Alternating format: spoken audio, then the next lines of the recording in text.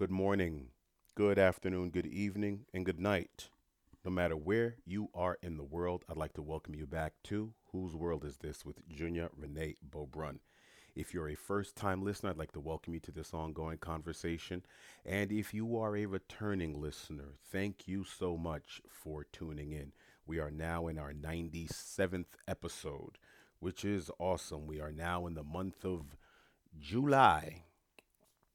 Interesting enough, we've been doing this for about a year and some change now. Thank you guys who've found this show, whether you've discovered it on your own or maybe someone has, introduced you to this platform and this ongoing conversation. Thank you guys.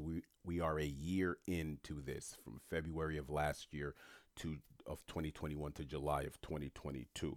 I'm excited because obviously, if you do something 90 something times, it means you must enjoy it, you like it, or something, because no one's forcing me or compelling me to do this. Technically, I'm not getting paid to do this. And so I do enjoy this. I enjoy this a great deal. I enjoy the opportunity to have these ongoing conversations. I say it's a conversation. It may come off as if it's a monologue because I don't interview a lot of many guests, which I want to do soon. But the reason why I call it the conversation is because a lot of what I'm speaking about, I'm pulling it from not only just the thoughts that rattle around my head, I'm pulling it from conversations I've had with people in my life. I'm pulling it from emails. I'm pulling it from a lot of things. I'm having these conversations. It may come off as if it's just me, and it is just me. I'm the only voice you'll hear for the next 30 or so minutes. It's going to go in a bunch of different directions, but the monologue is not mono. Just because it's me speaking does not mean that I am not introducing various points of view and actually arguing for those various points of view. So many of you won't know where I stand on a particular issue because I'll bring other things in. And so that's why this isn't a monologue. Because I was speaking to a friend of mine about certain things, and he was like, "Yeah, I love your monologue." And I said, I don't know why. You got to love your internal alarm systems, because something about that term, I said, I call it a conversation. And he was like, "Yeah, but June, no one's really listening. I mean, no one's like, you know, I said, not no one's really listening. That's a Freudian slip. People are listening. But he said, no one is actually pushing back on what you're saying. I said, I'm pushing back on what I'm saying because some of the points that I'm actually advocating for are not points of view that I actually agree with. I'm speaking on various perspectives and then I'm interjecting mine in between. I'm thinking about all the voices of the people in my life who may have an opinion on that particular subject that varies from mine, that differs from mine. And I'm introducing that into the conversation while I'm speaking because I feel that it's pertinent or relevant. So I add it to the soup because I feel it's a necessary ingredient. And they go, huh, interesting. I said, so monologue, even sort of in a way, indicates or says that I'm speaking from this perspective and it's dogmatic. It's not. It's not. Speaking of doing this for free, thank you guys for contributing to the show via Cash App. I appreciate that. Our Cash App is dollar sign JUNBEAU. That's June Bow. JUNBEAU. That is our Cash App. Dollar sign June Bow. Our Venmo is just June Bow. JUNBEAU. Our Zelle, which many people are more comfortable with, bank to bank. Our Zelle is my first name and last name at gmail.com. That is Junya Beaubrun at gmail.com. That is spelled JUNYABEAUBRUN. If you don't know how to spell it, you can look at the title of the show. And my first and last name, Junior Beaubrun, is right there. Junior Beaubrun at gmail.com is our Zelle. Thank you guys. Thank you guys for going to ChavezHouse.com. ChavezHouse.com will be uh, uh, debuting what they call their password logbooks. For many of us that have banking passwords, finance passwords, several different email passwords, and passwords for our Instagram, passwords for our social media. It's a little difficult to keep track of them. So Chavez.com, ChavezHouse.com, and that's Chavez with an S, Chaves House.com, is going to be debuting a password book. Very nice, very good. I saw some of the sort of the behind the scenes, the soon to be released versions. I like them. Me, I have several bank accounts, several different passwords, because now if you try to just use one password, these accounts will say you have used this same password too many times. Now I got to put an exclamation mark next to something or a period, and I'm going so I can't count how many times I've been locked out of my own apps because of some variation, and I don't know if this one has the exclamation and this one has the question mark and this one is using more numbers than that one. It's tough. So that password logbook, I'm purchasing it. If you can't find it on ChavezHouse.com, I would definitely suggest that you go on Amazon and put in Chavez House Publishing. Remember, that's Chavez with an S, House Publishing, and look for the password logbook. It's gonna be dope. I'll let you guys know. I'm thinking it could debut within the next week or so from this announcement, or could be already out. I'm not sure, but I'll let you guys know. What are we gonna talk about today? We've been talking a lot about guns, man. Um, and it was not my intention. And I'm hoping that I haven't been a Donnie Downer and just bringing my, Charlie Brown, Linus Cloud over everyone's day speaking about these things. But these things are going on and they're being um, pressed and put in front of our face. And I feel that the conversation, I've said it before, it needs to be broadened. So that's why I think that I've been speaking about it as frequently as I have. If you want to, if I may be so candid, I feel personally that the United States of America is in a state of emergency. And it's not because of the mass shootings. It's been in a state of emergency for a long time. We've spoken about the statistics psychologically, the drug abuse, the amount of people that are on psychotropic drugs, the amount of people that feel that they need to partake in contraband and narcotics. There's an escapism. People are suffering here. People are suffering here. I want that to be addressed before we start talking about whose gun is what. I want that to be addressed first and foremost is the suffering. So that's my main uh, objective with all of these, because I looked at it the other day and I said, oh my God, June, how many? I looked, I did uh, banning guns. Oh no, Buffalo to Texas is one. Banning guns, two. Gun control, two. Tablet control, three. And then I have several others: teen shooters, American guns, technology, blah blah blah. It's time for a so, and then I had about four or five, and then I went into technology, internet, and how certain technologies may be affecting our youth. So this is all interweaving. Like I've said before, if you pull a yarn of these shows, you will see how they all intertwine. If you pull the twine, right? And people are suffering. This country is suffering. It doesn't have an identity. I've spoken about how we have trends in this country and not traditions. So when you lack an identity, this is what it looks like. This is what a lack of identity looks like. It looks like January 6th. Respectfully, I have my issues and my non issues with the January 6th. That's a country trying to find out who and what it is. Who am I? Who are we? I don't know, but let's take to the streets and find out. That's your BLM on one side, your Jan 6 on another.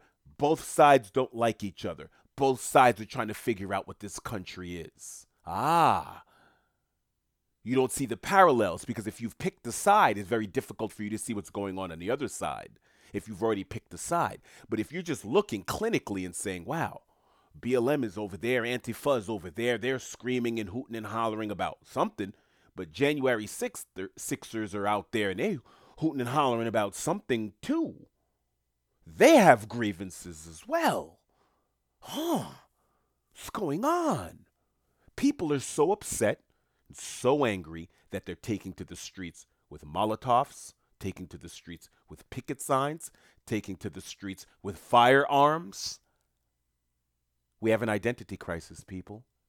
People don't know what's going on with themselves. Marvin Gaye, what's going on? What's going on?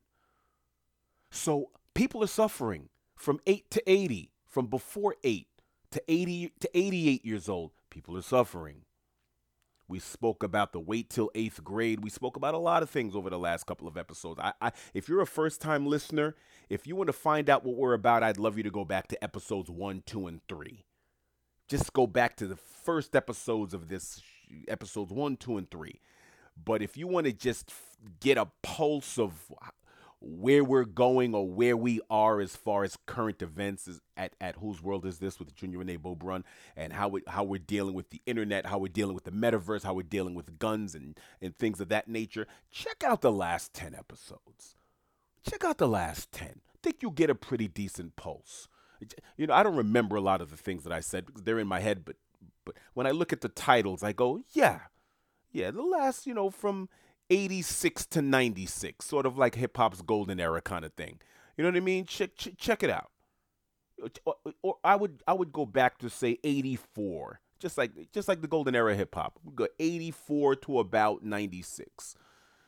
Check us out, and you'll see what's going on. You'll have an idea of where we are here. If you want to know if this is a particular platform that you want to continue listening to, and for the people that have been along on this ride and have been listening and have been emailing. Oh yeah, by the way, if you want to email the show or or follow us on Instagram, following us on Instagram is Whose World Is This 2021. Whose World Is This 2021. Whose, that's WHOSE.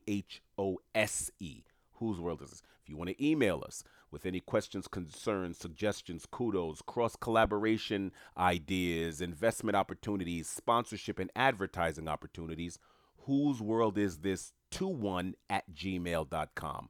That is Whose World Is This 21 at gmail.com. Okay, the title of this episode is going to be Boys Will Be Boys. Why are we calling it that? I think it's a play on words. I think there was a song back in the days called Boys Will Be Boys, Bad Boys, Bad Boys. Boys will be boys. It's a flippant term that was used that I've heard my whole life. I'm rough and tumble. I would come home dirty from playing outside, wrestling in my backyard, or my jeans were scuffed because I was riding my bike and I fell or whatever. I was in the dirt. And what did you hear? My mom would be like, look at your clothes. Sometimes my mom would be outside with a neighbor and she'd be like, look at your clothes, look at your. And then the neighbor would go, boys will be boys. Remember that? Shrug the shoulders. Boys will be boys. That was the term. Nowadays, that's a layered term because we don't know who to call a boy. You have documentaries now called What is a Girl? I can't remember the name of the guy. It's some dude who has a documentary now called What is a Girl? Are you a cat? If you're not a cat, how do you know you're not a cat? If you're not a woman, why do you, a lot of that. So we're redefining or attempting to redefine boyhood and manhood in the United States of America. And it seems as if the people that are looking to redefine what is boyhood and manhood aren't boys and they are not men. Might be a bit problematic. Okay? Have some very interesting statistics for you guys. Sometimes I back up a couple of the things I'm saying with numbers just in case it becomes one of those data-driven dialogues. But I just wanted to point something out to you guys. That right now there have been the most mass shootings that we've ever had in almost the history of the country. We are approaching that time within the last 20 years. Okay? But there's something very, very important to understand. The mass shooters in the 21st century, that means from the year 2000 to now 2022, the majority of them have come from homes where there was not a father in the household. The research has been done. The data's here. The majority of them did not have a daddy in the household. I'm going to say it again. You want a boy to turn into a man without a man around for him to model his behavior after? Good luck. All of this, I've said it on several episodes before. I've had friends push back on me saying, I said, I know, but you guys are going off of the feel-good feeling because maybe you were raised by a single mama, or you are a single mama yourself, or you're thinking girl power, girl power. Wrong narrative. Sorry, the data does not support the success of this new dynamic. The part of the feminist movement in the United States that is encouraging. See, things happen. Men leave, women pick the wrong partner, man pick the wrong woman, etc., etc. Things happen. But encouraging the conscious decision to enter into parenthood alone is what I'm discussing. Not the makeups and breakups that occur. I'm speaking about the person that's saying to themselves, you know what, I can do this by myself. I'm looking to have a child. End of story. I'm going to have a baby. No, no, no, no, no. You're not going to have a baby. You're going to raise a human being that you had to procreate with another person, and you have to co-parent with another person, and you're deciding not to do that. And then you're going to bring a person into our global village that may not be emotionally capable of dealing with all the goings on that are going on because you've put them at a disadvantage early on. They're not going to be able to see their parent, you, as much because you're going to have to work almost twice as hard just to support this young child. And you're not going to be able to give that child all the things that even needs materially. The voice lessons, the this, that all the things that could occur if you had two parents working together. Even if you were living in poverty, that two-parent situation, two parents working towards a common goal changes the game.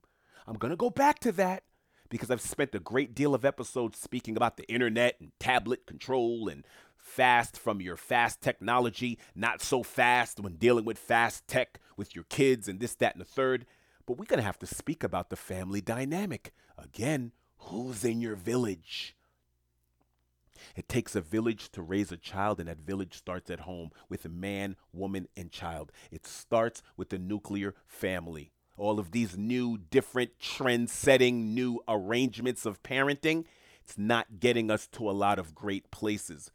Disruptive family situations are leading to disruptive adolescents that are causing disruptions in our society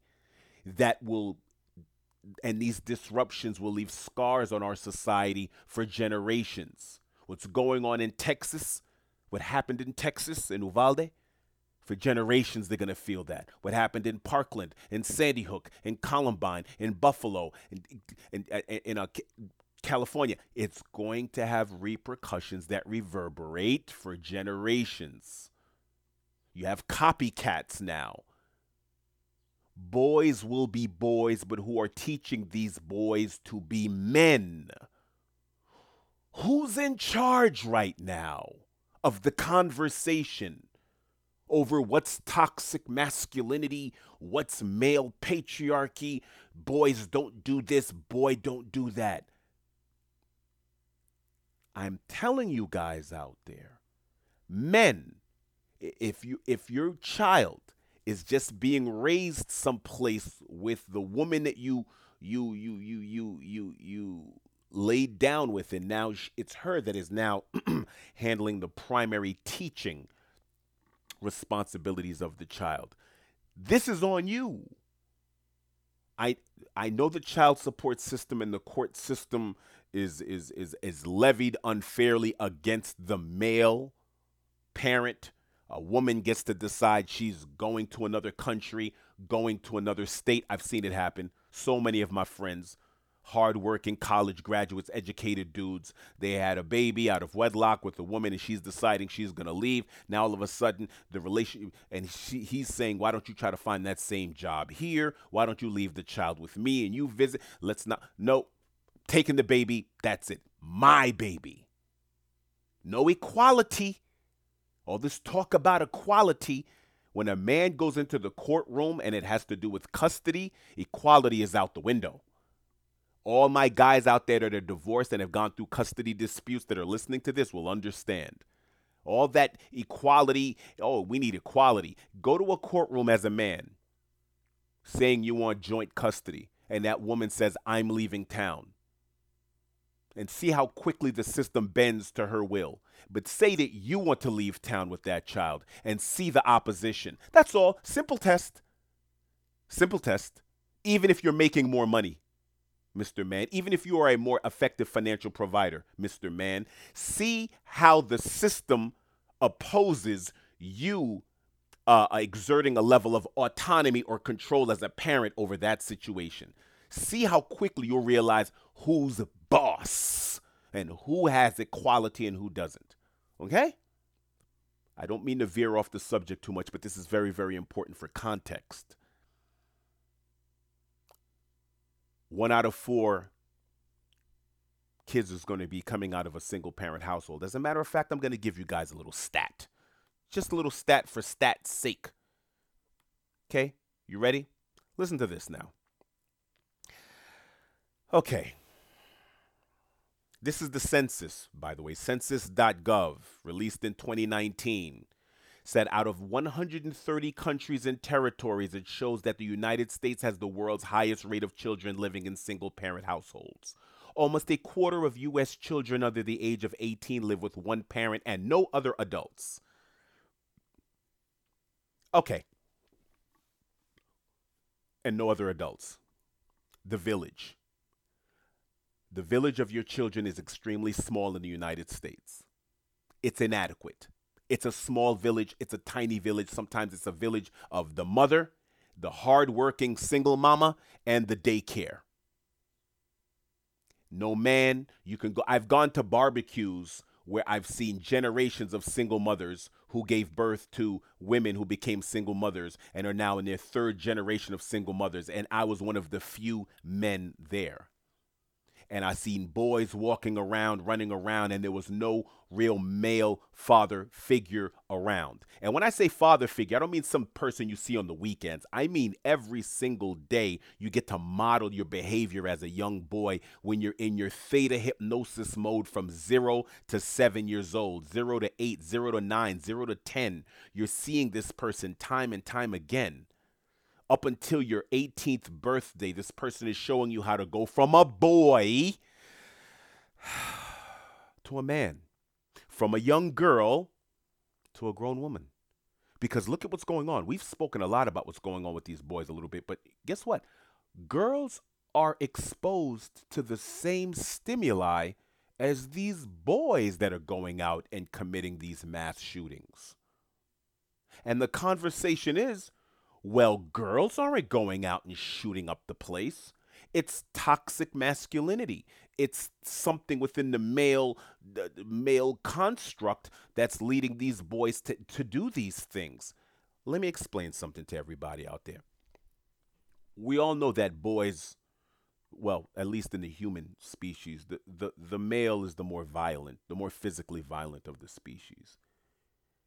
And when it comes to mental health and things of that nature, women express their depression. They express it. They cry. They talk to their friends. They let it all out. They have a way of divulging their secrets. They find confidants. They have diaries and journals. They write it down. There are therapeutic tools that women use that oftentimes cathartically heals them without them even having to seek professional help. But for those women that do not heal cathartically or clinically, they become extremely cunning, extremely manipulative, extremely narcissistic, They become liars. They know how to manipulate the system. They know how to get tears out. They know how to hurt because they're hurt. And they do it in ways that cannot be measured within the same metric of a boy who acts out violently. Violence is the ultimate tangible evidence that something may be going wrong. But when a woman is able to use tears and things of that nature and then find a way to arrange or imagine the conversation so to be the victim in a particular situation. As a clinician, it becomes very, very difficult to actually diagnose that person. But a boy who's fighting all the time, a boy who's kicking and biting all the time, a boy who's acting out and screaming all the time, these are easy telltale signs. But what guys do, we repress. Women express. Girls express. Boys repress. And people can say, well, that's just the way they were raised. Boys don't cry, etc., etc. What I'm saying is the conversation as to how these boys are going to be raised and how these girls are raised and how these boys and girls are interacting with each other early on in life are early indicators of how these boys and girls are going to be when they're older. The parents out there, if you're a single mom, if you're a single dad, you're on one side and your kid is on the other side, you have to make more strides. Remember all the things we've spoken about in the last couple of episodes, how to wean your kids off of this technology because you're not prepared. You're not up to speed and you're not fast enough to keep up with what your children are exposed to. You do not know how deep and how far the rabbit hole goes, my friend. Trust me on that.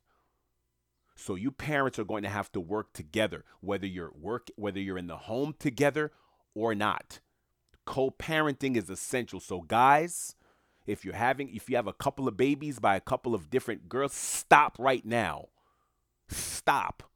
Unless you can create a village where all of these women are cooperating with each other and all of you are all on the same page, creating an ideology, a format, a game plan, then stop right now. Stop spreading your seed all over the world. Enough. Enough is enough. If you cannot create a cohesive plan, because now you're the father, but now mama's dating another guy, and now this guy's saying do this, and you're the father and is saying do that, and the kid is caught in between because they're going to listen to the man that's in the house, but they feel guilty because they're dead. This is what's going on in America, people. It's not working. This thing that we have going on right now, our civilization, we may be looking at civilization in decline. If you want to know what civilizations in decline look like, it doesn't always look like bombs bursting in air and rockets' red glare. It doesn't look like barbarians at the gate. There are little tiny signs. If you look at every single time civilizations have fallen, it didn't happen in a year. It didn't even happen in a decade. Sometimes it took 100 years. It took 50 years. It took 70 years. But there were cracks. There were cracks within the populace that showed themselves. And then when you put it together and you see the tapestry and you can see, okay, you will understand. Like, oh, wow. This was one of the telltale signs, but we treated it as if it was some sort of aberration in a bubble, but yet it was not. So here we are. We're living in a world right now. I'm going to give you guys right before the pandemic. So this is 2019. I was still in South Florida. There were some tenured professors at my junior college that wanted me to speak. They wanted me to speak to young black males because young black males were dropping out of college at epidemic rates. And it was taking young black males and young males in general, black, white, Hispanic, didn't matter. They were graduating. It was taking them at least 2 years longer to graduate from four-year universities. So it was taking them 6 years to graduate from four-year schools. And they wanted to hoist me up as a shining, chocolate example of, okay, college, what did I have to go through? And plus I was a little older student. I didn't go to school. I didn't finish college right out of high school. So in a way, I was almost a statistic as well because I went into business. I did a bunch of other things. I went back to school and I finished. A little bit more focused, a little later on. Okay? But they wanted me to come back and speak because they thought that I could reach them. And this was before the pandemic. Right when the pandemic hit, everything 2020 hit, and everything was all over the place. But 2019, that was something we were working on going into 2020, right? And I started looking at the stats more. Right when, because there was a psychologist and there was a sociologist professor that approached me, and I started looking at the statistics, and I know what's wrong with America's school system because I'm a product of it. I'm a product of private school in my adolescence, from first grade to about seventh grade. I was in a parochial school, private school, and then my high school years were all in public school. Okay, and I had friends of mine who went to the rival public or the public schools when I was an adolescent, going to private school. And then my college was a private university, et cetera, et cetera. And then I started teaching a little bit in public schools. And then I had my cousins who went to private school, my little cousins, little baby cousins, like in their adolescence. So I started to see, and I knew what was wrong growing up. And I knew how I was taught growing up that turned me off to school, even though I was a learner. I was a curious cat. And so I did the research and I saw stats that were astonishing to me. When I started to see the dropout rates in college kids, 60% of women are going to be college graduates, and most women want to marry a college graduate and above. Women marry up, men marry down. Men marry for different reasons than women marry. Boys will be boys, girls will be girls. When a woman looks at a man for marriage, she looks at a protector, a provider. So when you see a woman going after the athletic, the top 20% of males are the ones who have access to 80% of the females. So the best females are going to go after 20% of the males. So those males know that they have access to all of these women. And if it's in high school, or if it's in high school and college, it's probably the guys that are on the teams, the athletic guys, the guys that are able to do things that many other guys can't do. So it's football team, basketball team, baseball team, soccer team, things like that, the wrestling team, et cetera, et cetera. So those guys that are on those teams, they're the ones who has access first and foremost. The rest of you guys that are in the sciences and the maths and the things like that, and haven't shown a propensity for certain things that are tangible measurables at that point, you come second and third. But when you get to college, and when a woman gets to college, and after college, she's, if she's smart enough, she's like, wait, I need somebody who's going to protect and provide. And she's looking for guys that are successful, guys that have their own home, their own cars, their own this. They're looking like they're on the right track. That's why when I was hanging out in Miami and hanging out in Palm Beach, you'll have a surgeon who has a Ferrari and a yacht, but yet all the cute girls on the boat are waitresses and bartenders, because a man is looking for something youthful and fertile, and a woman is looking for protection and provisions and security.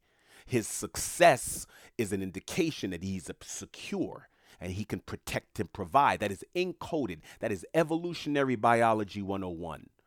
So when a woman says, I want somebody tall, dark, and handsome, why? Tall, strong represents security. That's what it represents. The muscles, the this, the athleticism. And then a man who's successful financially, yeah, he can buy her things, but really is encoded in the DNA is this man can protect and provide. But a man, on the other hand, is thinking procreation. She's thinking procreation too. This man can protect and provide for me and my family, and he can now, and for and our children and our offspring, and can teach best practices to the offspring. Our offspring are going to have a higher likelihood of survival and thriving. Okay? A man, on the other hand, is looking for fertility. So boys, many boys deal with a lot more rejection from girls than girls deal with rejection from boys. This goes on early on. Early on, it's reframing how boys see things. When you couple that with the internet, when they're seeing everybody in a flat, everybody has a private jet, everybody has Phantoms and Porsches, everybody has the latest motorbike, the latest $600 sneakers, their fit is crazy, everybody's lit, And you're sitting there going, I can't compete. I cannot compete. Many of these mass shooters feel that they cannot compete.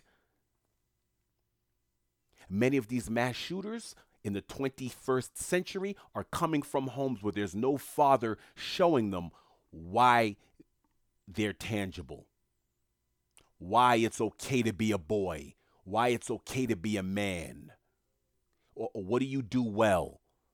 We're going to focus on that, and everything else will come afterwards. There was this conversation that I was listening to online where someone was speaking about this woman who was trying to get her son to stop shooting things. He had a propensity to aim and shoot. He loved like toy pistols or things. He's a little kid. He wanted to shoot, just shooting things.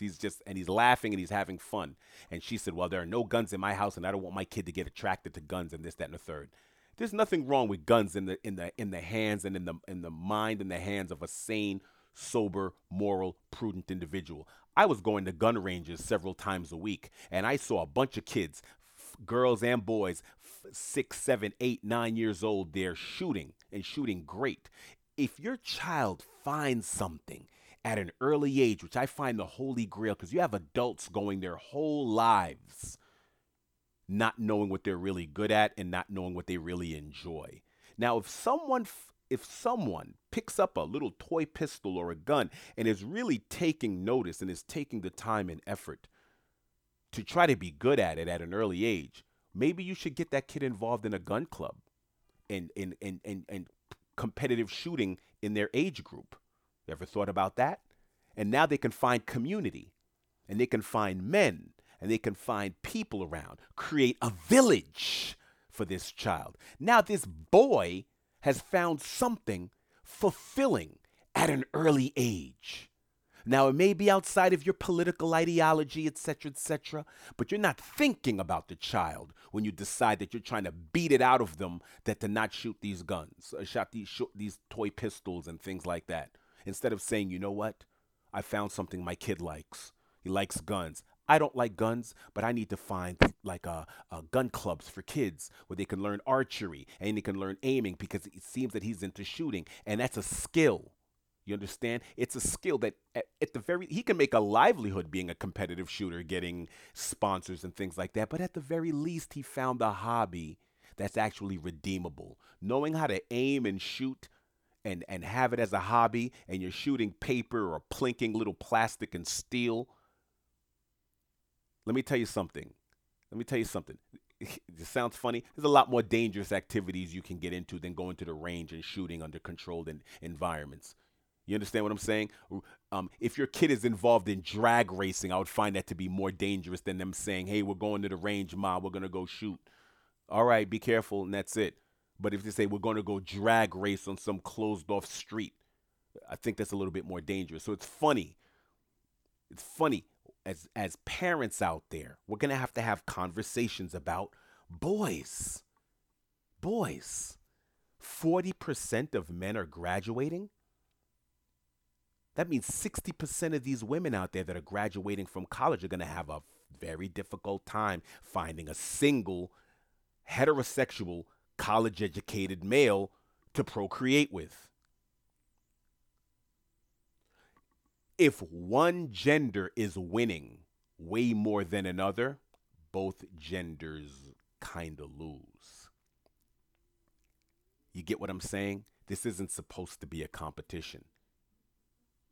The job is to create a dynastic generational success rate where the next generation is doing better than you. And when I say better, I don't just mean financially. I'm talking about by all metrics, using the happiness index, the spirit index, the psych index, as well as the financial.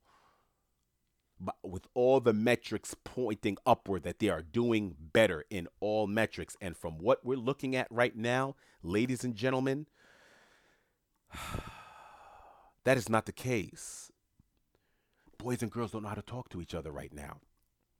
The rejection matrix falls heavily on boys because as boys, we're told to be persistent. We're told as boys, you got to be ambitious, you got to be aggressive, you got to go get what's yours, you got to take what's going on in the world because the world isn't going to give you anything. That's what we're told. So when we go try to get the girl we want, we're like, I want her, and you're getting all these different kind of feelings. Your stomach's hurting, you're feeling a little lightheaded. Your nether regions are giving you certain reactions, and you're going, man. And then you go, hey, hi, what's your name? And she goes, ill, you're ugly. For a boy, it's earth shattering for some boys. It changes everything. And if they hear that enough, and they see everyone, they see women are the ones who control many of these social cues. They're the ones going after this kind of guy and that kind of guy. So other guys go, well, I got to get this to get the girl. I got to do this to get the girl. You go to a bar, it's first 500 women in free, girls free before midnight. Why? Because that's going to attract the men with the money to buy out the bar and the liquor and everything else. Girls just showing up keep the lights on. And their selection and who they select and why is what makes this whole thing go around. So the idea that men control the chessboard is not quite accurate because 20% of the men get 80% of the women, but that's the top 20%. Those men had to do a lot, either be physically gifted athletes, etc., when they're young, and when they're older, work their way up to a certain financial status to be able to get the girl. So some little Danny DeVito looking cat can be walking around with a supermodel. Little midget mini me Vern Troyer from Austin Powers had model girlfriends. Women who wouldn't even look at me twice were hanging out with Vern Troyer. Status, the money, the financial security, etc., etc. These things are all playing a part. So I'm going to say it again. You can't do it alone, people. Who's going to show your child how to be a warrior in a garden? Because you know what school is? School is the first lesson in rejection in life. That's what school is. You're not going to get every job you apply for. You're not going to get every phone number. Every girl you like is not going to like you. Everybody you want to befriend is not going to want to befriend you. If you decide to become a musician, a musical artist, a commercial artist, not everybody's going to buy your record. If you're a comedian, not everybody's going to laugh at your joke. If you're a salesman, not everybody's going to buy what you're selling. That's the world. These boys are having an extremely difficult time coping with what the world is. School, I don't want school to have less bullying. Nah. That's the world. That's how we as mammals get down. You understand? It's the reason why you have several nuclear countries right now. It's the reason why you have many people on the progressive left and other places are shaking in their boots, wondering is what's going on in Ukraine, U.S., Russia dynamic going to go nuclear? You want to know why? Because as human beings, the things that's going on a macro scale are going on a micro scale. What's going on in the UN is going on in the cafeterias right now in the adolescent, middle school, and high school cafeterias. It's the same game. Those same people came from school cafeterias where they learned acceptance, rejection, social validation, conformity, uniformity, isolation. All the things that happen in your adulthood happened in your childhood first. So these childhoods, these kids right now, these boys, will they be boys? And these boys, will they be men? When they're being told that, maybe they're not a boy, maybe you're he, her, thee, they, them. Maybe you're another thing. Maybe you're something totally different. Maybe you came from a parallel membraned universe. You look like a boy, act like a boy, have all the requisite biological indicators that you're a boy, but maybe you're not. Maybe you're not. But this is what happens, ladies and gentlemen, when you're straying away from the traditions of the nuclear family. I'm not here to disparage any alternative lifestyles. I'm just saying that the data is not supporting. The data is not supporting. I told you the stats from before from the Department of Juvenile Justice that they said one of the clear and main indicators of a child becoming a delinquent is a single parent household. I'm just saying. I'm just saying. We are failing our boys. We are failing our boys. That needs to be said again. Maybe I won't title this thing Boys Will Be Boys. Maybe I'll title it We Are Failing Our Boys. And there's so much data now. It's so data rich if you guys want to look it up. When you see these, why are boys dropping out of college? Anybody want to tackle that? Why are boys dropping out of high school? Why are there 60% women in college and only 40% of men? What? What's going? Where are these boys at? What are they doing? Where are they? Very difficult to get a job these days without a college degree. Very difficult. As we become more on, jobs just want you to have a college degree for almost any old thing now. They don't train you anymore hardly on the job. Used to be you could get a GED or something, or get your high school diploma, and a job would train this person. This person's like, I just want to work. I don't want to go to school. I want to train. If it's 3 months, 6 months training, I'm down. Let's go, get me in. Those days are gone. So people are now jobs that don't even require college level education or requiring you to have a college level education. I remember when I was teaching, and I was teaching this college readiness program, the high school students that weren't doing too great on their state tests, and I ran afoul of the coordinators of the program, not of the teachers at the schools, by the way. Administrators at the school, staff at the school, and the teachers at the school absolutely loved me because they said out of their own mouths after class that there were students in the back of the class that they hadn't seen that kid's face for months until I showed up. And now that kid's looking up at me and listening. Okay? I was the kid at the back of the class. I was the kid that was disinterested. I was the kid because I knew I was being hustled. I just didn't know what the hustle was. So there were so many kids in there that were being told college is the answer, college is the answer. And I was sitting there going, how many people here like to cook? There's a lot of money in cooking. And hey, you can save a lot of money by cooking for yourself. And they're looking at me. I go, how many people here want to be an auto mechanic? We're teaching all of this coding and STEM and STEM and STEM, but auto mechanics is STEM. You're using science and technology and math to be a mechanic. And I was saying that. I was saying that in 2009. I was saying, hey, yeah, STEM, all this talk about STEM, you don't need to go to college. I mean, you go to mechanic school, you're learning all that science, technology, and math right there. And everybody's like, no, we're teaching college. The college is a hustle. College isn't for everybody. You're trying to retrofit college for everybody. And we need technicians. We need auto mechanics. We need people who work on rigs. We need people who work in construction. We need contractors. We need things to get built correctly. We have roads and bridges that are decaying. We need people who know. We need civil engineer. We don't need people that's just going through the college system, spending an exorbitant amount of money hoping to get work. Let's get people in vocations. If someone loves to cook, get them in cooking school. Someone wants to fix stuff, get them in mechanic school quickly, immediately. That's what they want to do. Let them do that. We're not doing that with our boys. Our boys right now are in systems now that they're not understanding. They don't know what it is to be a boy. They're being told that it's toxic to be a man, if you're a little white kid, you're being told that there's a white male patriarchy. If you're a heterosexual Christian white male in America right now, you are feeling a bit targeted. Whether your targeting is real or perceived, if you're a heterosexual Christian white male in the United States of America, I get it to a degree. Because every time you hear diversity of this, that, and the third, you're hearing not you. Anybody but you. You're hearing anybody but you. Your value system is not being valued the way it was to build this country. Whoa. Yeah, I said it. Yeah, I said it.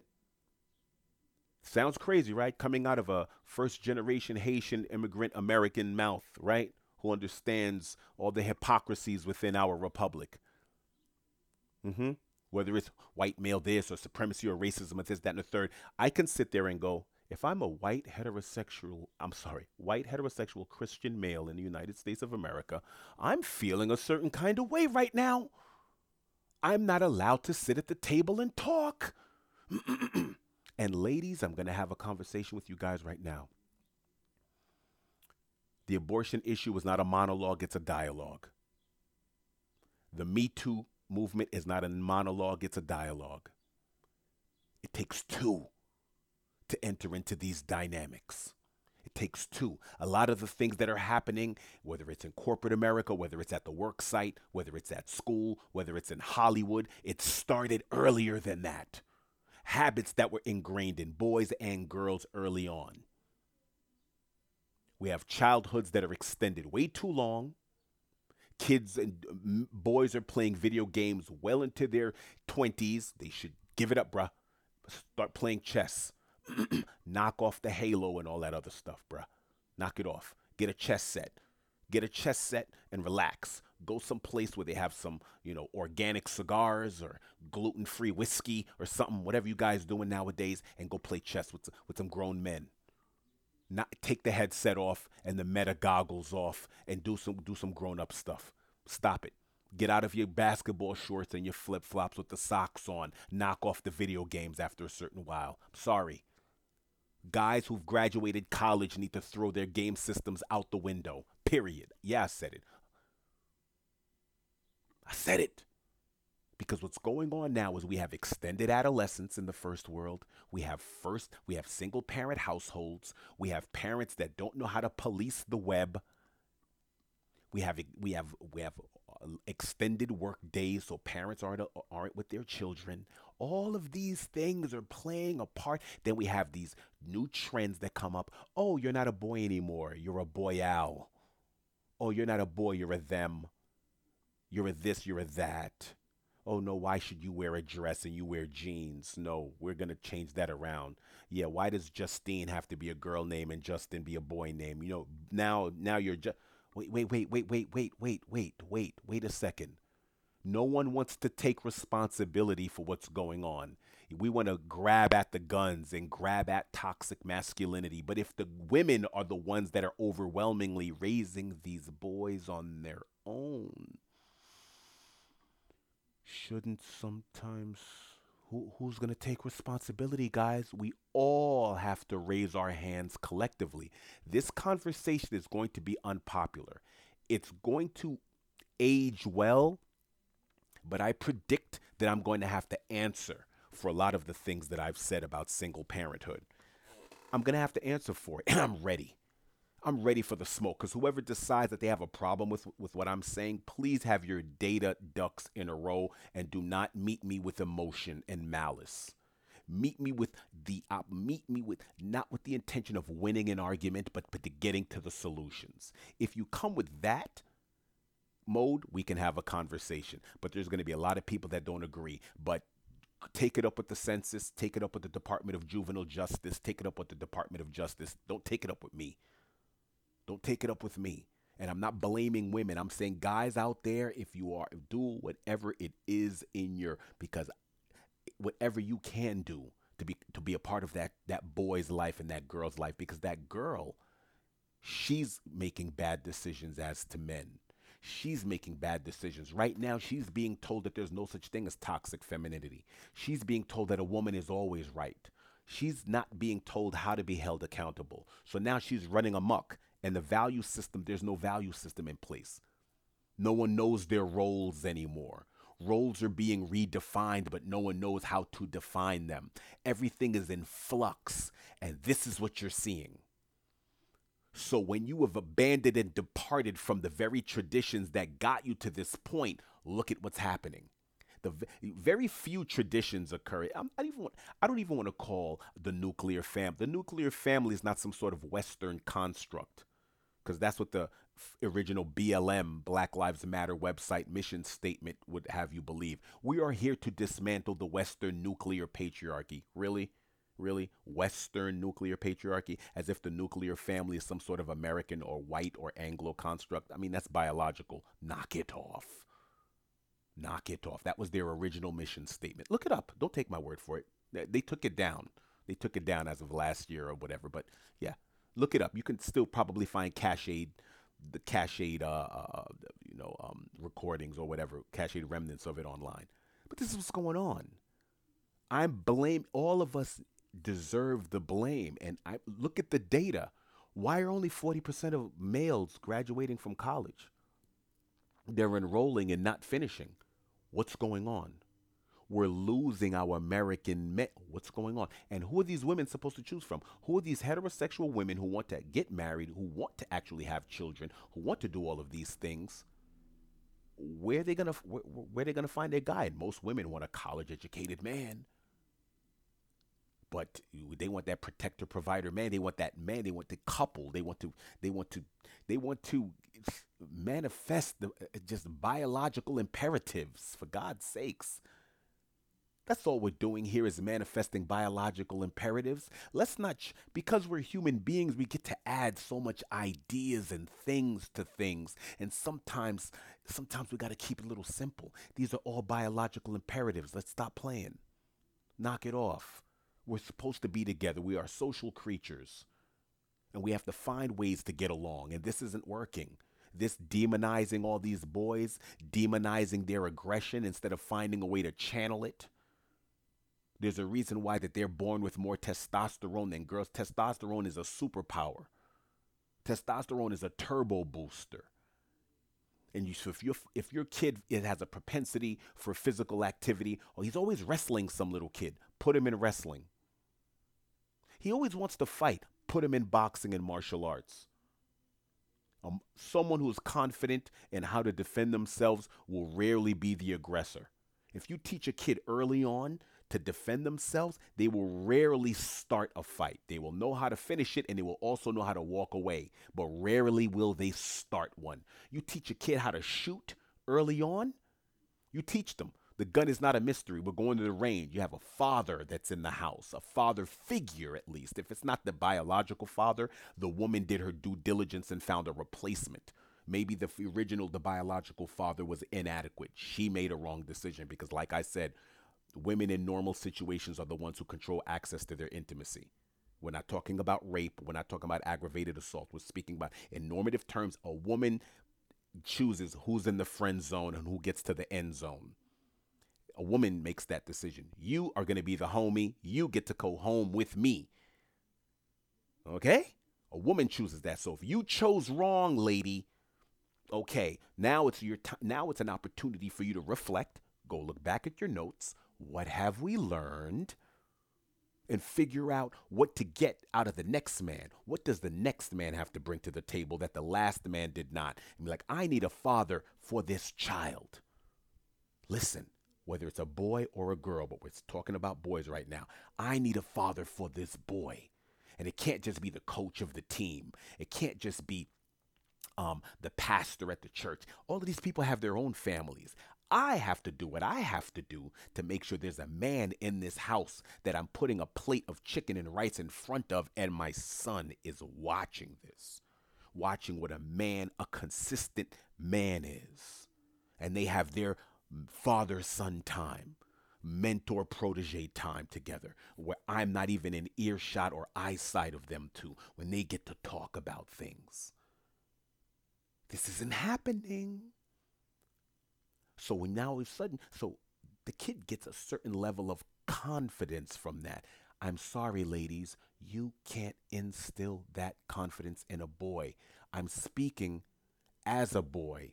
I'm speaking as a boy who vied for his dad's attention. My dad was there. My mom and dad were married for a couple of decades until their divorce. He was in the house. He talked at me, didn't talk to me much. And there were certain times, pivotal times in my formative years where I needed that father-son moment. I needed just one of the older dudes in my family, at least, to pull me to the side, pull my coat and go, listen, June, this is what it is. This is my mom, as brilliant as she is, as conscientious as she is, as just overall awesome as she was and is. There was certain times she couldn't get to me. When I was reaching those formative years, that 12 to 16, 17, 18, there were Everything she was saying, I wasn't trying to hear it. But I guarantee you, if a guy said it, I would have been like, oh, a guy I respected, my dad, would be like, hey, listen, come here, let's go for a drive. And I would have just sat there with my hands on my lap, folded, and just listened. And I'm sorry, ladies, I don't care how many video games, how many Kobe Bryant vintage sneakers, how many LeBrons you buy them, how many video game sets, how many jeans, how many $300 jeans for birthdays and Christmases you buy. You're not going to be able to replace that. I'm gonna take this thing back to the village. I've had several episodes previous to this one outlining all the things that are going wrong in your child's life, and there's way more. But between your technology, between your long hours, between single parenthood, between these disruptive relationships, your picking matrix, who women have chosen to be their intimate procreative mates, the decision making metric and measurement system out of whack. And all the information you're getting as to what to look for. Oh, you should do this, woman. You should do that. Young girls be like this. Young guys be like that. I'm going to contend something. I'm going to say that the conversation that boys and girls are having, we need to address the rejection matrix. We need to address how that affects young boys because we don't know. We don't know. I'm sorry. We know, but it's not as popularized. Women have been marginalized in our society to the degree where there's an overcorrection now, where now girls are 60% of them, this in college and this. And so, from all financial standpoints, we're looking, oh, women are in college. That's awesome. Yeah, but women are going to take on the most debt when they leave college. Oh, debt that they will not even be able to pay back in their lifetime because they're not going for engineering and civil engineering and surgery and jobs that are high paying. They're going to NYU for social work. Why'd you do that? Why'd you go to NYU and Columbia University for a master's in social work? Should have went to your state college because now you owe $180,000 on a $50,000 a year job. Uh oh. Uh-oh, why'd you go to Columbia for elementary school teaching? Just because you got into Columbia? Wait, did you get a scholarship? No? You see that little monologue I just had? Just now, that little thing? That's a conversation I've had with actual girls I know. Where I'm like, I said, why'd you go to NYU for social work? NYU is expensive. Did you get a scholarship? No, I just really, I got accepted and I was so happy and I get to go to NYU. I'm like, huh. New York University. Hmm. You're going to owe about $150,000 on a job that has some of the worst burnout of any job in this country, and it's only going to pay you about $50 to $60,000 per. The potential for you to make $100,000 is slim. To make six figures, to put you in a nice position to pay that off. People going to Ivy League schools just to become elementary school teachers. No, no, shouldn't do that. So, with all these college graduate women throwing their caps into the air, ripping off their college graduation gowns, going, look at me, I am woman, hear me roar, your man is lagging behind. What you going to do about that? What you going to do about that? When it's like, I can't find a good man that's on my level. Why not? What happened? I don't. Where are the good men and the straight guys already have a woman, and the other guys, the other straight guys, they don't have their act together yet. They're not on my level. Your level, okay, level, highly indebted with a regular paying job, no doubt, okay, but because okay, no problem, okay, on your level. That's what's going on. And so I'm going to have a baby by myself and I'm going to do what I want to do. And I'm going to tell the kid what I want to tell the kid. And I'm going to say what I'm going to say. And I'm going to do this and I'm going to do that. Trends, not traditions. So you're not passing down anything. Just I'm going to do this. I'm not going to just yap, yap, yap. And guess what? Now, and the guys are just out there. And then the guys who do have access to the women, it's very, very difficult to settle down now. If you have access to all of this disposable intimacy, if you've reached a certain level even early on as a middle schooler or a high schooler, and now you have access to all of these girls and it's coming to you easy, how do you know how to value something that is in its ubiquitous phase as far as you're concerned? It's so readily available to you. How do you add value to it? So these men are staying in their adolescent phase longer. They're staying in their dating phase longer. They're having babies out of wedlock. They're having multiple women, and women know that they're having babies and going, I'll be his baby mama too. And then the other guys who don't get access to those girls are looking around going, what about me? You forgot about me. I'm home. Like I said, in the 21st century, it's shown that the majority of the mass shooters have not been raised and spent a significant amount of time in their adolescence without a male figure in the house. And according to these statistics that I read to you earlier, where it shows that out of 130 countries and territories, the United States has the world's highest rate of children living in a single parent home. And almost a quarter of U.S. children under the age of 18 live with one parent and no other adults. I'm saying that your village is inadequate. People, men, ladies, gentlemen, the village around these children is inadequate. There is not enough of a support system to raise these babies in the 21st century with all that they have to deal with. That's how I will conclude my rant. There's not enough people around this baby, these boys. Not enough of the right people. Women aren't being held accountable. Men aren't being held accountable. The boy is sitting there going, what's patriarchy? Now just having testosterone now. I guarantee you there's going to be some sort of politician. I'm sorry. Some sort of academic somewhere that's going to say, you know what? Maybe we should have some certain testosterone limiting medication for these boys when they're going into their pubescent stages. Let's find a pill. Remember, I said it, and I wouldn't be surprised if I went online and that's not already happening, because there's certain things that I've said while doing this show, and then all of a sudden I'll look at my notifications and I'll have certain updates that had to do with what I was just speaking about. A little spooky, but hey, I digress. So I wouldn't be surprised if I wouldn't have some Me Tooer saying, "Hey, listen." And I'm not looking to deride or to degrade or diminish anyone from the Me Too movement. What I'm saying is Me Too is a dialogue. You have allies that are men, me being one of them, and men who are well-meaning and want women to feel secure at all times around me or anything. When you don't allow us in the conversation and you turn it into an echo chamber monologue, the conversation doesn't grow.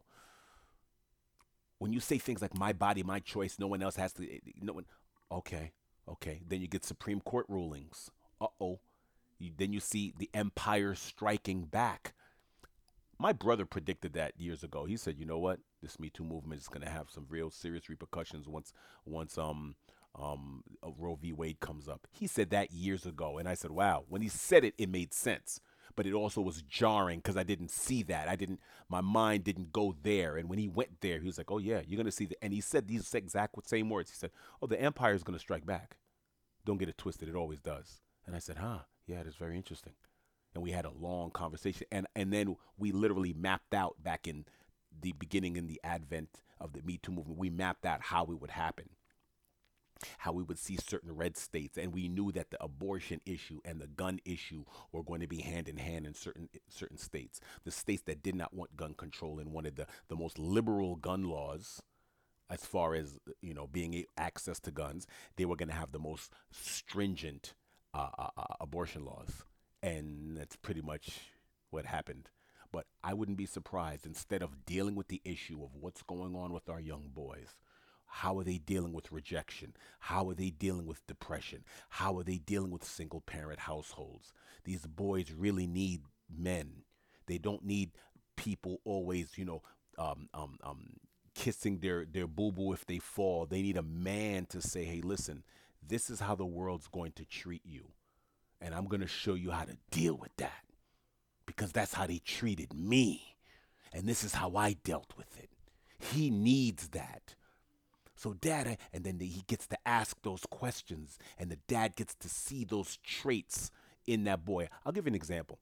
I had this little cousin, right? The little cousin I remember I was playing with, he was about 2, maybe 3 years old. And I was playing with my little cousin. He's my second cousin, son of my first cousin. And he has an aunt, obviously, my first cousin's sister, who's my first cousin as well. She was there, and she's playing, and she's like, "Hey, he's being all loving. He's sitting on her lap. She's doting. She's tickling him, and she's doing all that."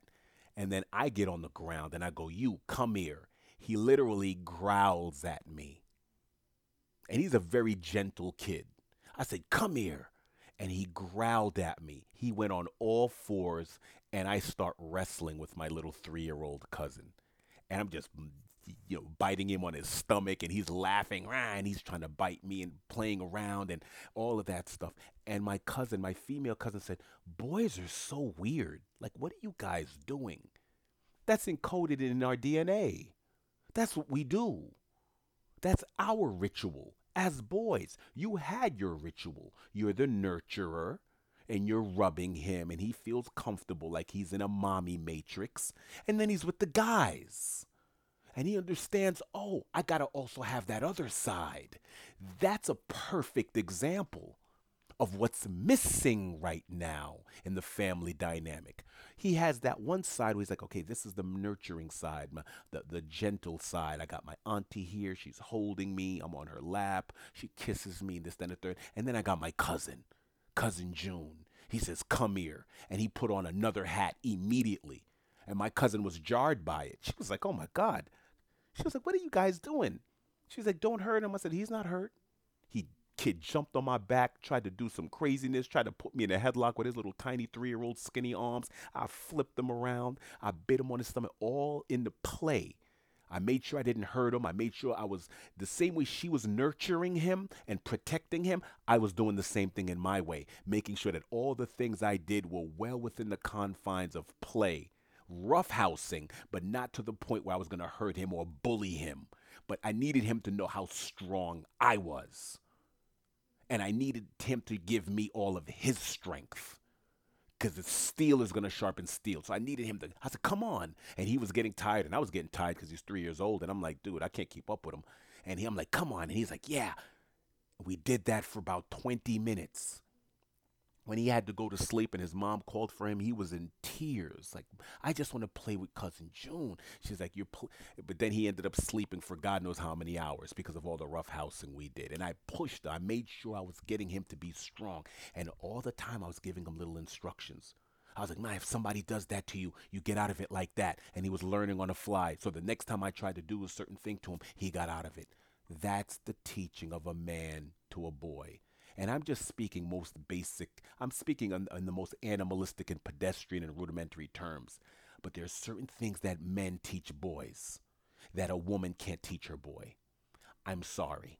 For you to have a well-rounded male that's not going to have lower scores on IQ tests and have a higher propensity for dropping out of high school or college, and have a higher propensity of having kids out of wedlock, or just being a perpetual serial dater well into their 40s and 50s, and you're like, "When are you going to give me some grandbabies, or when am I going to go to your wedding?" But you didn't give them a wedding. I mean, there are no wedding pictures in your house. A woman who doesn't have a wedding picture in her house with her husband can't ask her kid to have a wedding photo. A kid is going to model the behavior of their first teacher. Their first teacher, first love, first cook, first counselor. So you can't say, "When am I get some this?" or "When am I going to have a wedding? I just want a daughter-in-law so I can dote over her." But you didn't give them a pops. You picked the wrong person to procreate with, and you didn't replace it with a better version. You didn't do that. So these disruptive families that these boys are coming from, we see what's going on in the inner city. We see what's going on in prisons. Sometimes there's 2, 3 generations of males in prison. Means those women picked the wrong guy. And those guys weren't worth the damn. They were not supposed to be the people that you procreate with, obviously. Wrong choice, wrong decision-making metric. And then the other guys are just around if they're serial dating or serial having babies and disruptive families. And guess what? Most of those boys behind bars don't have a relationship with their father. have a disruptive relationship with their father, or didn't have a father in the household to begin with. The majority of the boys in the gangs and the majority of the mass shooters. I know we're going through this some sort of uh, new paradigm in the United States, but it might be the wrong paradigm. We might need to get out of this phase really quickly and get back to certain traditional values with more information. And what I'm saying is, we might need to really emphasize the traditional nuclear family more. We might need to emphasize traditional gender roles more. We might need to emphasize vocations over just getting educated, just getting a degree. But we might want to emphasize skill sets, vocations first, so these boys can feel and emphasize hobbies, real hobbies that have real skills attached to them. Even if they may be a little violent, maybe boxing, martial arts, archery, shooting, wrestling, things like that. Or maybe they want to be involved in chess and maybe fixing but regardless of what, we're going to have different conversations, and now we're going to have to really disseminate all the data and the papers that have to do with boys and their depression, boys and their suicides, boys and how they interpret and react to certain stimuli. We're going to have that conversation because America is failing its boys. So if we're not having that conversation, we're going to have other conversations about banning guns. And I told you, there's going to be some funky flunky academic that's going to say, let's lower the testosterone level in the boys maybe. Let's do that. Oh, really? That you think that's the thing? Oh, okay. You have young boys out there that don't know where they supposed to be. They don't know. They all the examples of boys that are in music industry, this, that, and the third, were not raised with their papas as well, or they wouldn't be doing certain things. A lot of the women that are moving as promiscuous as they are on camera, they wouldn't do that if they had a strict father. Sometimes they're rebelling. They go through a rebellious phase where it's like, I'm going to rebel against the strictness of my household. But then most times they snap out of that and they understand the value of it. A lot of these girls don't know their daddies. A lot of these girls don't know their daddies, and most of these guys don't know their daddies. They don't know. We got into this world because of two people. We got into this world and we entered in this world with two people. And most times, the best likelihood for us to be positive, sober, contributory adults is those two people raising us. But we don't have an emphasis on how to choose. We don't know what to choose and how to choose. Everybody's choosing with their loins. Oh, this person I'm attracted to, and things of that nature. I think we might have been better off when parents were choosing mates for these kids. Might have been better off because left to our own devices, look where we are. Just saying. No traditions, trends, do this, do that, change pronouns, do this, do. Where are we? We all are going to have to take inventory and see what part we played in a society that has boys failing at this astronomical rate. Who you gonna blame? Hip hop music? You're gonna blame video games? You're gonna blame this? You're gonna blame that? And no one's gonna blame their parenting? No one's gonna blame the messaging? No one's gonna blame our politicians? No one's Every single last person is to blame. No one's gonna blame the neighbor that sees a kid doing something, but then you're like, you know what? I don't want to get involved, because you're not in the village. You're just neighbors. I mean, and neighbor, you just live alongside each other or in the same, proximity. But is that a neighborhood in a traditional sense? Not. It's not a village. It's a neighborhood. It's not a village. It's not a community where there's certain standards and norms. Communal living, living on a commune. It's not a community. You may live in the same apartment community, but it's not a community. You guys just live next to each other or below or beneath each other. Because there's no value system and standards and norms where a kid walks down the street and knows that this is what the standard and protocols and norms are, or I will be shamed by my village. They will correct me. There is no corrective mechanism in place outside of the law and punitive actions taken by our school system. That's where we are. So now you want to have red flags on guns and mental health red flag, all these things because the village is failing the babies because there's no village. So you want a cop all over the school to arrest your baby. Your child fights with another kid, and as soon as that cop grabs the kid's hand and the kid pulls away like get off of me, that's called resisting arrest. If you don't believe me, go check out the statistics of how many young little boys are now being have little records and have had to go to court just because they were having some little skirmish in some cafeteria in some classroom, and because now we have schools that are armed to the teeth with law enforcement. A cop only knows how to be a cop. I don't think he's supposed to be in a school. He's not an educator. Get a security guard. Get a couple of security guards. You don't need that. You don't need. Oh my God, there's a fight. So what? So what? It's two kids fighting. And you can't get male teachers to do that job because the male teacher's probably not going to call the 911 cop or the security guard. A male teacher's going to grab one kid, grab the other kid, pick them both up, and put them on the coat hooks. And be like, you know what? Why don't you guys just chill here for a little while? But you can't get guys to work at those salaries because you have another problem in this country: how you pay your men. Hmm? So women getting these high degrees, high priced degrees for these low paying careers are going to need men of high value to subsidize them. Because when you're coming out of school with $160,000 worth of debt and a $60,000 job, getting a new car and a new house is going to be kind of tough without that mate. But you're looking for a mate on your quote unquote degreed level, and only 40% of guys are actually enrolled and will graduate. So, So if you're looking for a heteronormative male to couple with and procreate with and adult with, uh oh. So women should not take pride in these numbers of, oh, look at us. We're making 60% of the job force. We're winning, girl. Mm, mm.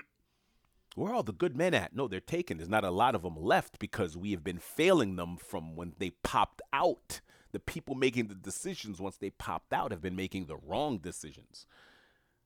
Whether it's the mate that they chose, the generational disruptions, whether they come from a disruptive family themselves and now they're going to create another disruptive family that's going to create another disruptive family, and the band plays on, ladies and gentlemen. That's where we are.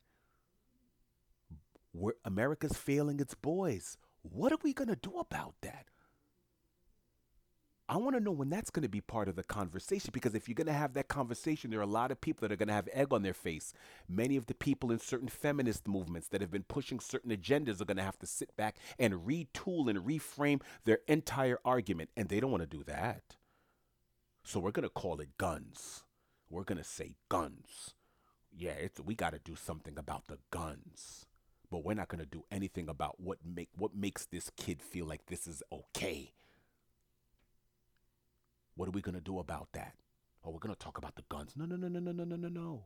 Before that person became of age to get the gun, what were we doing to nurture and foster that boy to become a man? Long before that kid decided to get a gun, that kid felt that life was meaningless. Long before there was a gun. Long before there was a gun. So what are we doing about that? Or is it just easier to wrap it up in that tight little bow? We're allergic to complexity. So we were looking for the simplest common denominator sometimes. And no, I could probably come up with a metric that looks simple enough, but it's going to include a lot of things. It's going to include a woman and her decision as to who she became intimate with. It's gonna be that man and his inability to be a committed, stable role model. It's gonna be society. It's gonna be the tech industry that knew the harms of the products that they've introduced into the world. It's gonna be how we have divvied up the work week and work day for adults that are in families. It's how we've constructed this village. I can put it all out there. It's all out there. I can throw it out there. All those little tiny pieces, can put them out there and create a whole little study about how we are all complicit in this. How now we have 50% of the law students, 51% of the law students, 51% of the medical students are all women now. So those women are probably not going to find men because 50% of the men that are in medical school, not all of them are heterosexual, right? They're not looking for a female mate. They're not looking, some of them are binary or fluid or whatever the case may be, or whatever the case. So there's going to be a certain percentage of that 50% or so that does graduate from medical school that's not even looking for a woman. And the ones who can get a woman because they are now doctor such and such, sometimes they don't know how to pick one. They're walking around. I got a BMW and an MD. I have an MD and a BMW, and I'm living in the right zip code. Hello, I can get anyone I want. He doesn't know how to choose. Very difficult when you have your pick of the litter to know which one to pick. Right? So this is where we are. And that's what I want the conversation to be. And I think how I'm going to pull this forward is that, and that's why I've been asking for donations. I think that's why I'm going to be very out up front and say I want donations so I can buy more equipment, so I can interview people, clinicians, people that may have opposing point of views from my own, and I can get them on here and say, who's going to take responsibility for this, that, and the third? Your thoughts, and give them the floor. Who do you think? So it's not just me, even though I'm coming with data and things that are not mine.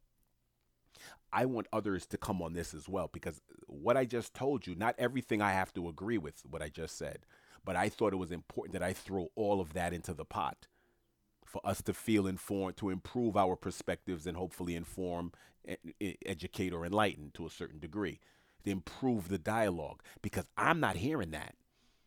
I'm not hearing that. I'm not hearing oh, have we failed our boys and how? It's easy to just come up with these fancy terms, toxic masculinity. I think in one of my previous episodes, I was like, I'm trying to find a formal definition for that. Can't find it. We're making up things as we go along. Dangerous. Trends, not traditions. A lot of the words and the terminology and the things that are going on do not withstand the rigors of intellectual inquiry. They cannot even withstand the rigors of an intellectual dialogue, let alone inquiry. They can't even get past the conversational phase before I get academic with it and go, you know what? What's the data? What's the data you can provide to support your assertion? Where is it? No, just a feeling. Sounds good. Makes for great sound bites. You get your listener base or reader base to just bite at that apple. But yet, meanwhile, it doesn't. When you peel back the layers, it doesn't have any layers. It fleets. It's a snowflake. It's gone, melts, dissolves on impact from any real pushback. So that's what we are. I want to know what we're gonna do about it. I want to know what we are going to do about it. I think this particular episode that I just this one here, I may send this out to some sociologists and some clinicians that I know or that I'm affiliated with because I want answers. I want to know what America is doing, what the American Medical Association is doing, what the feminist movement is doing, what the women can go alone, girl rock movement, what all of the movements and what is everyone in this country doing to save these boys before they get to the point where they feel that their life is meaningless and my life is meaningless too. Before they start looking for scapegoats of the misery that they have. They weren't born miserable. This construct, all of us made them miserable.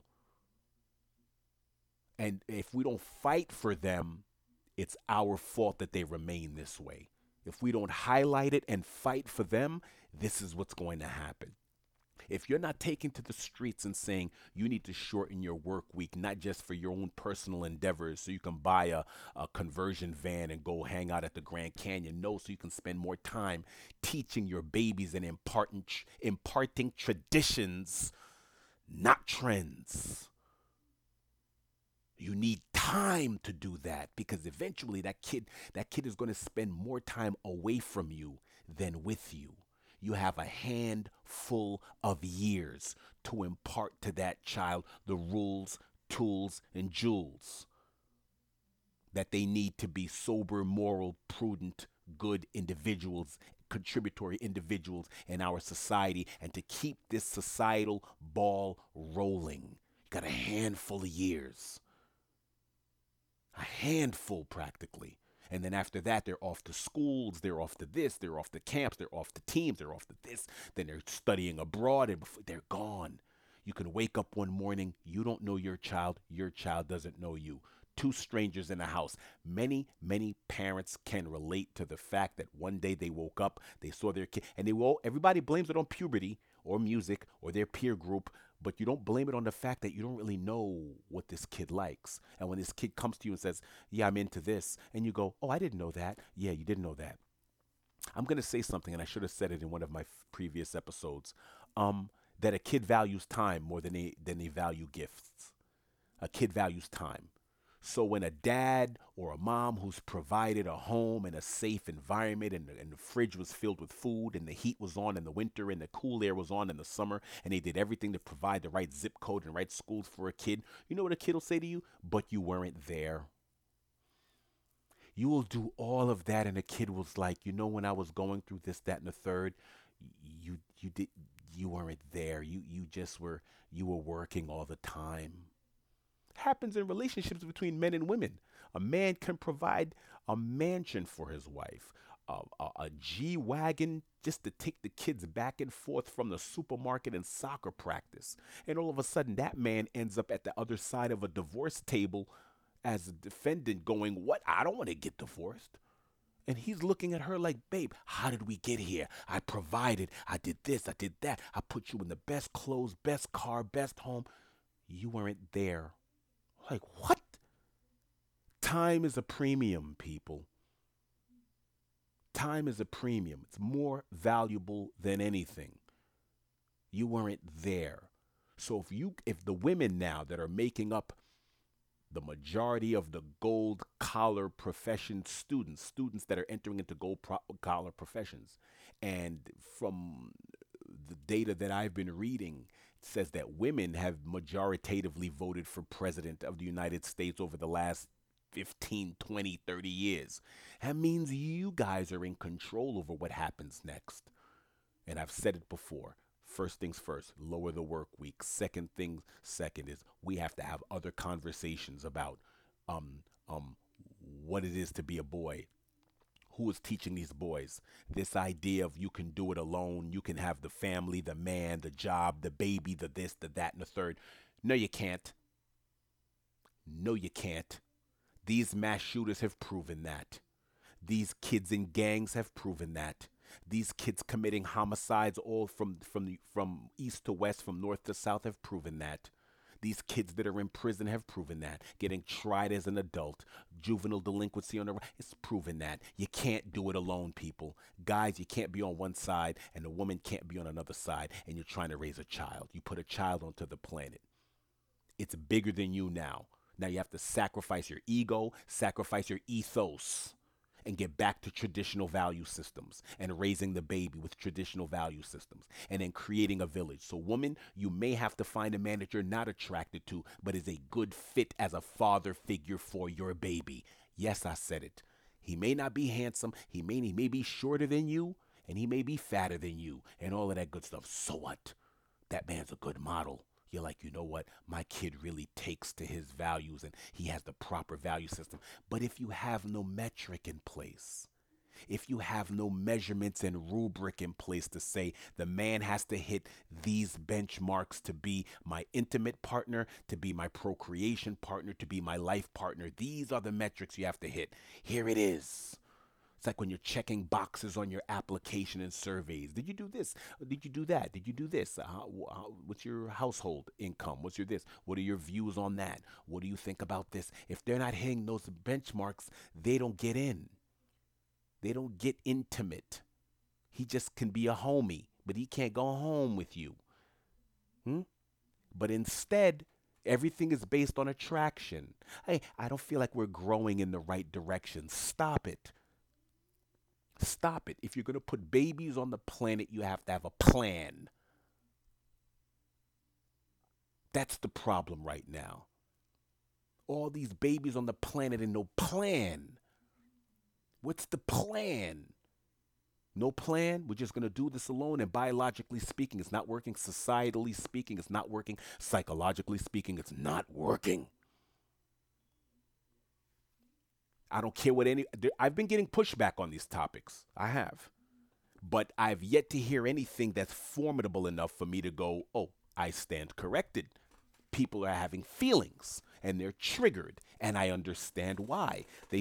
Some people see their mama when I say these things, or their grandmama when I say these things. You know, because then you have to sit there and look at the virginal idea you have of your moms and your dads, and go, you know what, you guys messed up. This is what you guys should have did, and that's okay because your parents aren't perfect. They did the best with the information that they had. Some of them did. Some of them rebelled against good or very good information. And some of them they're just doing the best with the information that they were given. And we have to respect that and accept that. But don't get triggered. Don't get mad at me. Mad at the data. You know what I mean? Don't get mad at me because I've been getting a lot of people, oh, well, June, I don't really. I'm like, okay, that's good. But the data, it's what it is. I'm not going to let the men off the hook, but I've said it before. Women under normative circumstances control the access to their intimacy. So it's you making the decision as to who you're going to, your body, your choice, remember? That's the dialogue. It's a monologue, not a dialogue. That's what's been told to us as men. So you get to choose. So when you see me and you point at me and I shake your hand and I smile at you and you give me your phone number, you come up to a point where you say, yeah, June's going to be a friend or more than a friend. Okay? He's going to be the homie and he's coming home with me. You make that decision. You make that decision. I don't. I can be like, hey, what you doing tonight? Hey, I thought I'd come by. And all of a sudden you get out the car and you just kiss me on the cheek. Bye. Like, damn. Not quite the nightcap I was looking for, but I guess that's all I'm going to get. And women know. So if you chose someone and that someone didn't turn out to be the someone that you thought, you're using the wrong measurements and the metrics because you should have known. I know it sounds bad, but then sometimes we make mistakes, and then that person put on a very good mask. So then with what you've learned, you do your due diligence to find someone. If you decide to bring a child into this world, it's no longer about you now. And I can't stand the fact that I live in a first world matrix that doesn't understand that. See, what you guys have to understand is I understand several different ideologies and ethoses because my family come from the Caribbean. They come from a rural part of the Caribbean. And I visited several Caribbean nations and several Southeast Asian nations where people were living in rural realities. And if the first husband, was a wife beater and he was an abuser and he was an alcoholic, that woman got rid of him, but she put another man that was a protector, provider to be a role model for that child. Quick, very fast. There was none of this do it alone, go it alone nonsense. It's like, oh no, he was no good. He was beating on me or he was cheating on me and he was doing this, that, and the third. I made a mistake going, well, but I got to find me a better man. That was the either. I got to find a better man for my children's sake. They know. It's funny. The more advanced we get, the more we diminish human beings in our matrix. It's like Albert Einstein said, our technology has surpassed our humanity. But people who live in a village understand how significant the roles of the elders are, the man, the woman, the child, everyone in the village. But when everyone's living in this hyper-individualistic society, we diminish each other more and more. This hyper-individualism, this hyper-capitalism, this hyper-consumerism, this hyper-technology, look where it's gotten us. I can do it alone. You can do it alone. Everyone's adversarial, antagonistic. Look where we are, people. This is what it looks like. When you go to the doctor and they're saying, this is what's wrong, this is what's going on, this is what's going on, and you can be like, I don't know how I got this. Well, you probably do. If it's not genetic, if it's not your nature, then it's how you were nurtured. right? What's your environment? It's your environmental factors. It's not genetic, then it's what you were fed as a kid. It's what you did after you were a kid. Where we are right now is an amalgamation and a culmination of our decisions, our past decisions. And as a society, where we are right now, where if I see a young Caucasian kid, I got to look at him twice. I see a young black kid, I got to look at him twice and be like, what's going on with y'all? I got to look at that boy in the face and look at them in their eyes and look at how their mannerisms, like, is everything all right?